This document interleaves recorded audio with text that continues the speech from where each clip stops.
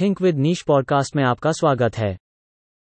इस पॉडकास्ट पर ब्लॉग का शीर्षक है निर्माण व्यवसाय में उत्कृष्ट ग्राहक सेवा देने का तरीका। ग्राहक सेवा के विषय में जब भी बात की जाती है तो हर क्षेत्र का व्यवसाय आपके दिमाग में आ सकता है। ग्राहक सेवा हर क्षेत्र में बड़ी उपयोगी है। आप दुकान पर सामान लेने जा रहे हों या फिर बड़े मॉल में, आप घर बैठे कस्टमर केयर पर बात कर रहे हों या फिर किसी ऑटोमोबाइल शोरूम पर, अलग अलग क्षेत्र में अलग अलग तरह की ग्राहक सेवा दी जाती है। सभी क्षेत्रों की ग्राहक सेवा के बारे में ज्यादा बात की जाती है, लेकिन निर्माण क्षेत्र हमेशा पीछे रह जाता है। निर्माण क्षेत्र में भी ग्राहक सेवा बड़ी ही महत्वपूर्ण है। आज हम आपको निर्माण व्यवसाय के क्षेत्र में ग्राहक सेवा को कैसे उत्कृष्ट बनाया जा सकता है, इसके बारे में जानकारी देने वाले हैं। ग्राहकों की बात सुनें और उस बात पर काम करें। निर्माण व्यवसाय के क्षेत्र में कई बार आपको ऐसे ग्राहक मिलेंगे जिनके पास कोई अलग विचार होगा, जो यह चाहते होंगे कि काम उनके मन मुताबिक हो। हालांकि निर्माण क्षेत्र में काफी तकनीकी ज्ञान की जरूरत होती है, जिसका ज्ञान आपके ग्राहकों को नहीं होता। जब आप ऐसी स्थिति में हो तो आपको ग्राहकों की सुननी होगी और इन ग्राहकों को सही दिशा दिखानी होगी, ताकि निर्माण क्षेत्र का कार्य सुरक्षित तरीके से पूरा किया जा सके।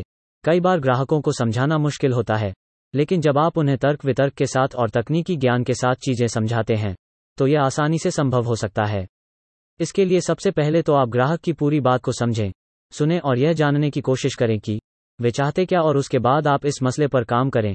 आपको ग्राहक सेवा देने में बड़ी आसानी होगी। काम के लिए मशीनों में निवेश करें।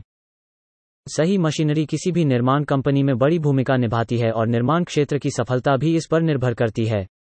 इस बात को उदाहरण से समझें।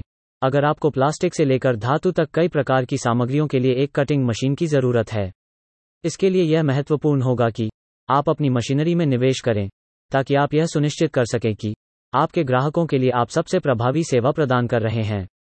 इस मामले में आप अपनी लागत के अनुसार सर्वोत्तम मशीनरी खरीदें और इस बात पर ध्यान दें कि जो कारीगर इन मशीनों का उपयोग करेंगे वे इसे ध्यान से उपयोग करें।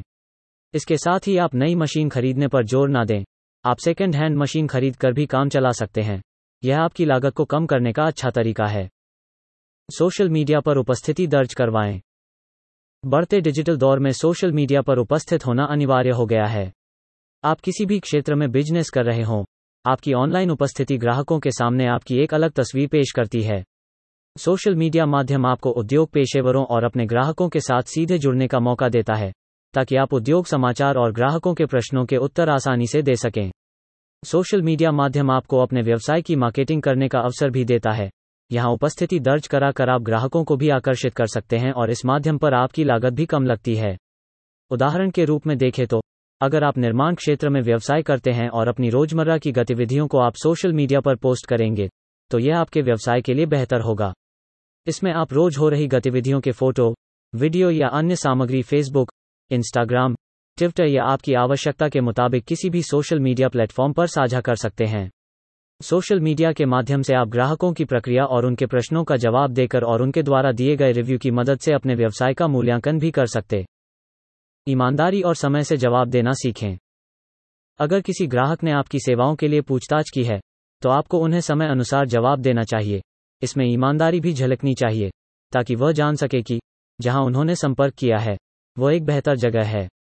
अगर आपका निर्माण क्षेत्र उनकी जरूरतों को पूरा नहीं कर पा रहा है तो उनसे किसी बात का झूठ ना बोलें, उन्हें सच्चाई बताएं और किसी और कंपनी से जुड़ने की सहायता भी करें। जब आप इस तरह का व्यवहार रखते हैं तो आपके व्यवसाय में तो बढ़त होती ही है, ग्राहक भी आप पर पूरा भरोसा करते हैं। निर्माण क्षेत्र के व्यवसाय में ग्राहक सेवा को उत्कृष्ट बनाने के लिए आप भी इन उपायों का पालन करें और आने वाले भविष्य में खुद को और ग्राहकों को एक नया अनुभव देने का प्रयास करें। हमारे पॉडकास्ट चैनल से जुड़े रहने के लिए धन्यवाद। आप हमारी वेबसाइट thinkwithniche.com पर अन्य श्रेणियों जैसे व्यापार, सफलता, मनोरंजन, स्टार्टअप, सिनर्जी, स्थिरता, समाचार और उद्यमिता से जुड़े पोस्ट पढ़ भी सकते हैं।